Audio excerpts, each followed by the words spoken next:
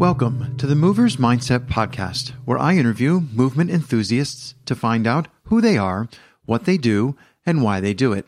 This week, Rosy Noguchi discusses her involvement in PK Move, coaching, and why she is passionate about what they are doing. She shares her thoughts on the DC women's community and why it's been successfully running for over 6 years. Rosy reflects on the benefits of traveling for parkour and closes out with her experiences with gender and intergenerational training in parkour. Hello, I'm Craig Constantine. And I'm Rosy Noguchi. Rosy Noguchi is a coach, treseuse, and board member of PK Move. Her first introduction to parkour was through her mother and led to her becoming a coach as well as a leader in the local women's community. Rosy co-founded PK Move to share this diverse discipline and community that she is so passionate about. Welcome, Rosy. Hey, thank you. Thank you so much. Rosy, I mentioned that you began parkour training with your mom, and I want to draw the line. So how did your mom get into parkour, and how did you wind up meeting Nancy? Yeah, absolutely. So my mom was looking for a program that did aerial silks, but just because I think she had probably watched some YouTube videos, and she thought that was, a very beautiful sport. And it just so happened that the gym that had the most affordable aerial silks program happened to be a parkour gym in the area. So she joined the parkour gym, and I don't think she ever actually pursued silks after she had tried the intro to parkour class. And then I didn't get introduced to parkour until maybe a year after my mom had already joined the gym. And so she and Nancy had already been training together for probably a year, and that's how I met Nancy, was through my mom. So it's a long way from your mom taking you to the silks class. No, wait, it's a parkour class, right? It's Yes. a long way from there to being on the board as one of the founding people behind PK Move and being a coach for that community. And I'm wondering, when you went to your first parkour class, did you immediately see a calling to teach? Had you been teaching before that? Or was it just you were moving and then suddenly they asked for volunteers and you forgot to step back? Or how did it become, how did that path work out? Yeah, I definitely don't have any experience teaching anybody in anything before this. But as far as parkour goes, I was immediately taken to the training.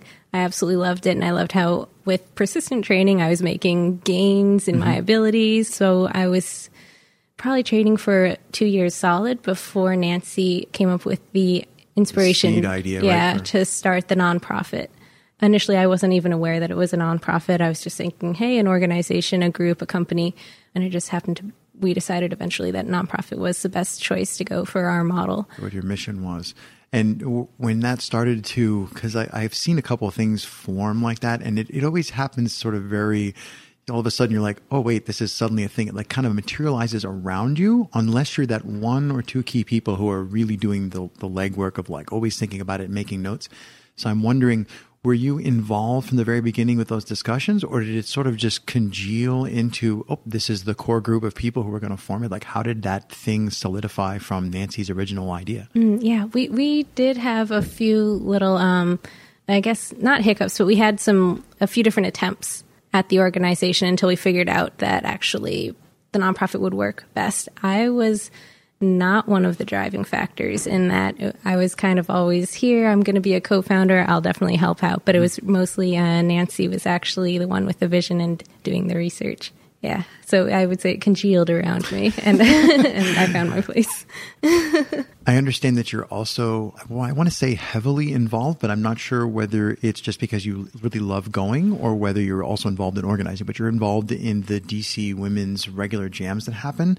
And I know that happens both indoors and outdoors. And I'm wondering, that community or that event, how do you want to call that recurring thing? That's fairly old. Can you tell me like how long has that been going on and what do you think holds it together? Gosh, okay. So I didn't even find out about the monthly women's meetups until 2 years into my training. And I think that they may have started a few years prior before I found out. So I think they might have been around for 6 years or so, but you would definitely want to talk to Kate Miller since she was one of the founding members, I believe, or one of the most early members of that group. But I think it was a year ago, the girls who had been organizing that group, they tapped myself and Christy, and they asked us if we would like to start kind of helping out with planning the event or running the event because, everyone is, in different parts of their lives and whatnot. So my friend Christy and I, we've been helping them out for the past year.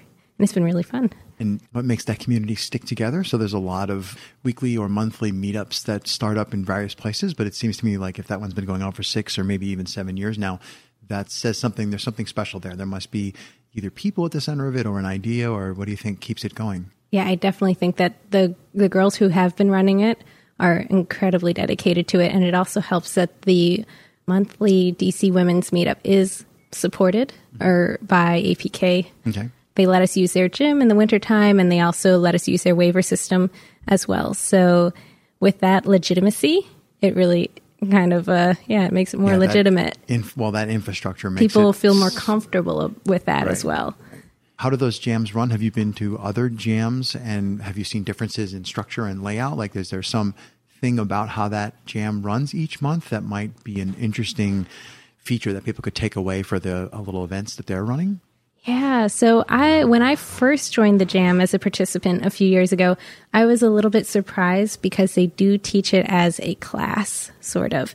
They always do it like a group warm up where everyone's trained, kind of getting to know each other, doing icebreakers, movement warm ups. And then right now we divide it up into a newcomers group and a returners group. And we kind of run through some exercises led by a group leader, and then we will usually switch off halfway so that maybe the returners will get to try the same obstacles that the beginners were trying in the first part.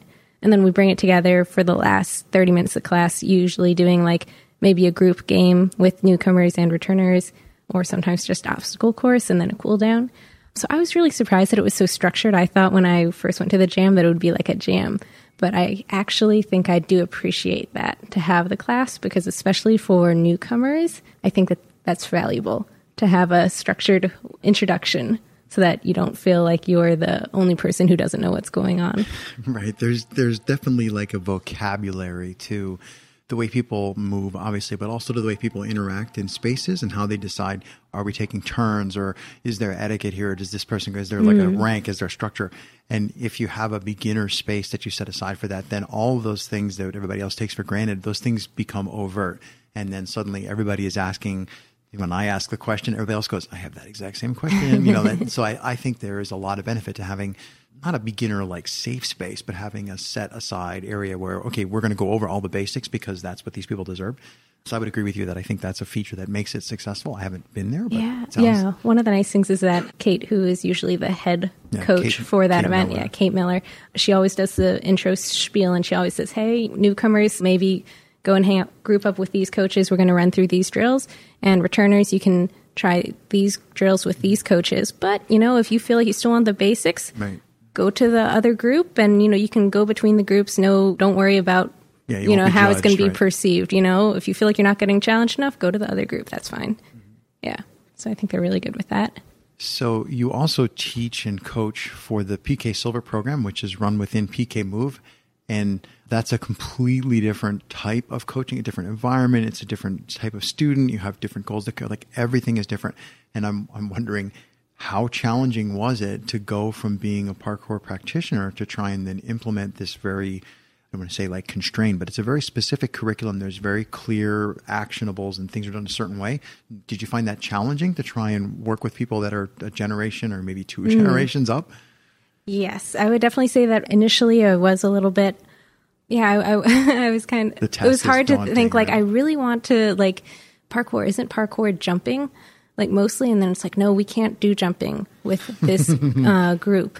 So once you kind of decide that, you can be more flexible with your definitions, then you're just like, okay, yeah, we're going to still be doing some training. Before I think probably before I even started teaching classes, I had taken the Golden Hearts senior fitness specialty class. Right. So it was just kind of like a one-day training on some concerns that seniors would have in their fitness and how, as a trainer, you should approach them. So I had that background in the back of my mind. And initially, we were also doing usually 2 coaches at a time. That's part of our insurance. We have to have 2 coaches on hand. So Nancy is usually always around to double-check, make sure that things are kosher, making sure that things are up to par and not too crazy. Surprisingly, yes. No, she because usually she's going crazy over there, but no, she takes that very seriously. If you think back to before when you were coaching for PK Move, Can you tell me about the point in time where you realized that you could contribute at that level, that these other women are able to contribute their time and the insight that they provide? And I'm just wondering if you can describe the mindset or the shift in your thinking that would have happened for you to be able to like step up and do that. Well, training with my mom was one of the reasons why it was important to me, because she is older than, like, I don't want to say older than Nancy, but, you know, she's like older than Nancy. Yeah. Yeah. So my mom is like super, super agile, super excited, like generally much more agile and capable than some other people that are her age. So that's just inspiring to me. And it's important to both Nancy and to my mom that these sort of activities that are challenging yet fun and inclusive are available to, you know, the population. So helping out with the PK Silver groups, group classes it's like, I want to help out my mom. I see these folks as my mom, you know, right. And I'm going to help them out. What, if you can think of one, what is one lesson that your mother taught you that's stuck with you your whole life? I'll just say that recently she was incredibly just straightforward with me. She was saying it was around Valentine's Day. She saw something in the newspaper about an article about dating while gray. And that just made her so angry. Just because, like, what is gray? Are you just saying that everybody who's, like, you know, over 60 is gray? We're all, like, decaying. We're not up there with, like, the hot young things. Like, she was just very angry that they seemed marginalized and that, you know, people that were in her position were being marginalized and treated so differently. So I would just say that happened recently, and that really kind of struck a nerve. I'm like, dang, yeah, no, my mom ain't, I mean, yeah, she got gray hair, but I don't think that she's any less of a person, and I don't think that she should have any of these special sort of, like, it just didn't seem right. Like, I'm like, I don't see my mom as being, like, gray, you know, even though she is over 60, you feel me? So I would just say that, yeah, you got to just treat everybody like a human and take care of everybody. We're all going to get that way. And she was like very, very adamant about like, I ain't going to turn gray. I'm not going to like go kicking.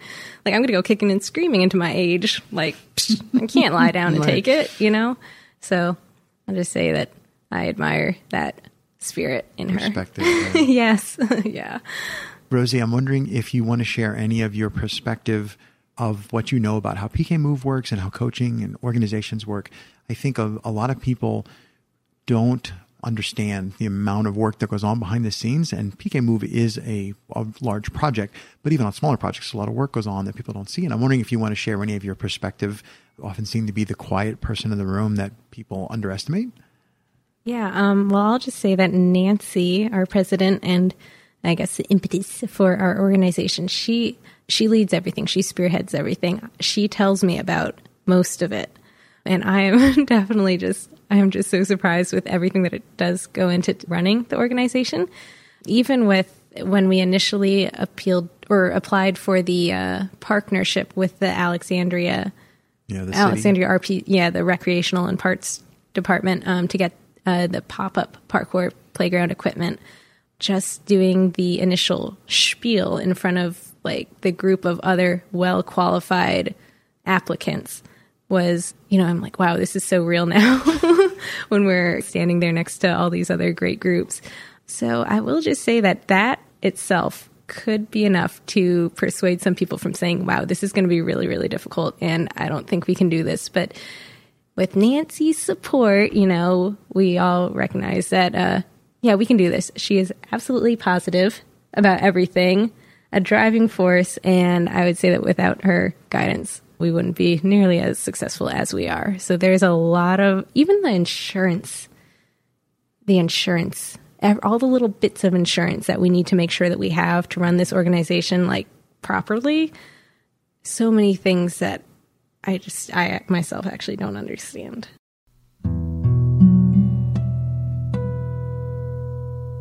So we're actually going to be hosting the North American Women's Jam in Washington, D.C. this summer. So everybody should come out. I'm helping plan it. But yeah, I would just say that it doesn't matter we're going to make it amazing. But regardless, even if you have any doubts, you should still come out because it is just a great event. And you get to meet people who you probably wouldn't run into any other time. So when you went out to Colorado, did you go with someone in particular, or did you just go by yourself? I went with my friend Christy. Right. So the two of you went out. So do you think that like going as a buddy system makes it easier? I mean, that'd be my guess that it's easier to go to a new town and have somebody like have a common point of. I do definitely like having people who I know just as a backup. It turned out we met plenty of really cool people, some people who, we were just like dying to see, and we got to see them the following year, and still keep in contact on Facebook and whatnot. But it was nice to have a friend to go out with. In the end, we all met more people. It was easy to integrate. I think some people have the travel bug and some people don't. And I'm wondering, after you've gone to the event, now do you find yourself getting the bug to travel all the time? So it's like something like it's a switch. Like once you go once, then you're hooked. Yeah, that was probably the furthest I had traveled for a jam. And after that, I was like, it's worth it. It's worth it. It's worth it. So I went to Boston the following year. I went to Vancouver the year after that. And just up and down the East Coast, there's, plenty of gyms and plenty of events and plenty of big jams and friends.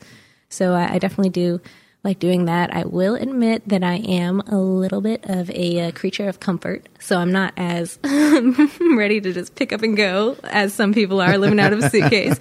I kind of do like having some comforts, but I do love kind of going around and meeting people. I would venture to guess that the majority of women who train don't go to those events just based on the numbers that you see at the events. And I'm wondering, what might you guess holds people back from wanting to go? So why don't they go to women's only events? Well, I will say that I guess, still we try to make them as, like the organizers try to make them affordable. Mm-hmm. Usually most of the ones that I've been to, I think that they've had, either gym accommodations or local hosts. Right. But I will say that probably, I have a feeling that it's like money most of the time, to be honest. Yeah, the cost of the travel. Even, the gyms and organizers try to help out where they can. But I feel like it's mostly the cost. Because I can't see why you wouldn't want to go. Because it's just so fun. I don't know. It costs, or maybe you got work the next day. I don't know. So 2 years ago, I was at a session. I don't want to drop too many names. I was at a session where the topic that was being discussed was gender representation or the gender gap in parkour. And I would venture to guess that everybody within the sound of my voice would be like, yes, there's a gender gap. And if the people saying that are male, they're always interested in closing the gap or bringing more women into the art, the sport, however you want to put it. And I'm wondering what your thoughts are on, do you feel that there is a difference in representation? And I'm kind of begging the question because PK Move is predominantly run by women, and it has women's voices are very strongly represented, and that's a good thing. And I'm just wondering, do you see that as something that is exceptional, meaning that it's not seen elsewhere, or do you think that that's just the nature of parkour? I'm wondering what your thoughts are on, is there a gap, and how does that gap really play out? Yeah, the makeup of our board and of our founders, that never actually really struck me as being outstanding. It just seemed kind of like natural. These are my friends, and we all train parkour, and we created an organization. I guess that looking back on it, I guess there weren't that many women involved in when I was started training, but I always had like a good girlfriend here or there. But honestly, I think that most people probably agree that like gym environments, for the most part, are like super welcoming. Like, it didn't matter. Like, I had friends who were, like 16-year-old high school boys, and then I had friends who were like mothers. And it's kind of like everybody's together. Everybody's on the same boat. Some people can do flips, some people can't, but whatever. We're all still training at the same gym where most of us are still in the same classes. So I guess that the gap never really struck me as being weird, and I never really felt different because I had, good friends and everybody was friendly and welcoming. But after joining the women's jam, I started to realize that there are a good amount of girls here who I see every month at this jam, but I don't see them at the like weekly jams in Virginia or in the DC area.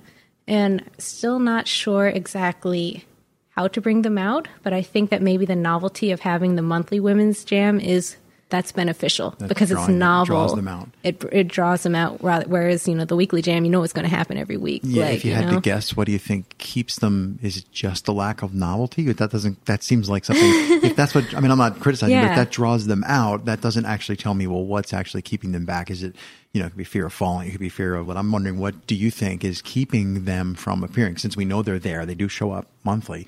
So what do you think keeps the average woman parkour practitioner from showing up? Yeah, I can't speak for everybody, but I don't know. I really do think it's a novelty. Like having something special makes it worthwhile to do something. I don't know. That's just how I feel about the the annual women's jam as well as the monthly women's jam. I guess, people, they also always say, oh yeah, I'm still at work. I don't get out till 6. That's when the jam starts. It's going to get dark by 7. That's always, a good excuse too. Right. But yeah, I don't know. I think that special events are very good for women. You mentioned before that you had trained with, I think you said something like a sophomore high school guy and then somebody else's mom, and you never really were considering the gender gap or even the gender distribution. So I want to circle back to that and say, okay, to me, that actually is a little unusual to have that wide range of ages and genders mixed in one class. So can you take me back a little bit to where actually that training was happening, talk about that space and just unpack a little bit more what that environment was like? Because I think you may have been in a rather unique environment that other people don't have access to. Yeah. Okay. So I started my parkour training, aside from following the kids at the UVA Parkour Club around, I started at the gym Urban Evolution in Alexandria. And I guess that it is a little bit novel to have teenagers training with adults. And then sometimes there are little kids in that class as well. I'm going to go ahead and assume that it's because of their band system. They have levels of, if you're a white band, you're pretty much a novice. Once you can test, level up, test, and get your green band, then you get more privileges at the gym. But also kids who were able to get, kids and adults who are green bands, they could be in the same class. It didn't matter if you were a 10-year-old who was very skilled or a 50-year-old or a 20-year-old. You're all in the same class. You're all being challenged in the same way. So I guess that when I was taking classes that I was surrounded by all different age groups, and that was really, really cool. They're in the evening. Some of the parents, who, if they were a green band, sometimes they were training with their kids because they had both leveled up, and it was really cool. It was intergenerational, and, sometimes you had little kids, teenagers, adults, young adults. But that wasn't something you really noticed at the time. It's like fish don't notice water. I just thought it was cool, man. You're only as old as you act, and nobody was acting that old, Yeah, it was cool. So I guess what I was just digging at was I'm trying to wonder if you're out there trying to do your programming and figure out what your courses should be like. It seems like I've heard multiple stories, not just from you, but from others, about how having that mixture works out well, and that the adults, especially the older adults, learn something from the young kids about the love of life and movement and enjoyment and play, and the kids learn things from the adults, and it tends to mix well. So it's just an interesting, another glimpse at something that we've seen a couple times. Yeah, I'll say, I'll just say it again, that the band system that was super inclusive, because if you could get that band, you're together. Right. We're going to treat you all the same. And I think, that was really, really cool. So actually, when I leveled up and I got my green band, I was actually being tested at the same time with, a father and his kid. And his kid was probably, early teens, and the father was a father. So it was we're all just being, tested the same, asked Humans to do the same things. Right. Yeah, it was cool. And of course, the final question, 3 words to describe your practice. I'd have to say grace, calm, and adventure. So grace, just because, I don't know, you can't do a movement without grace. If it's chunky, I wouldn't call that parkour. I think that grace is definitely part of that. Calm, you got to be calm to have the grace. And then adventure, just because there's so many things that you can do with your movement. And every time you move, you're learning something new. Thank you very much, Rosy. It's been a pleasure. Oh, thank you. This was fun. This was episode 44. For more information, go to moversmindset.com/44. And there's more to the Movers Mindset project than just this podcast. Visit our website for more free content, to sign up for our newsletter, or to join the Movers Mindset community. Thanks for listening.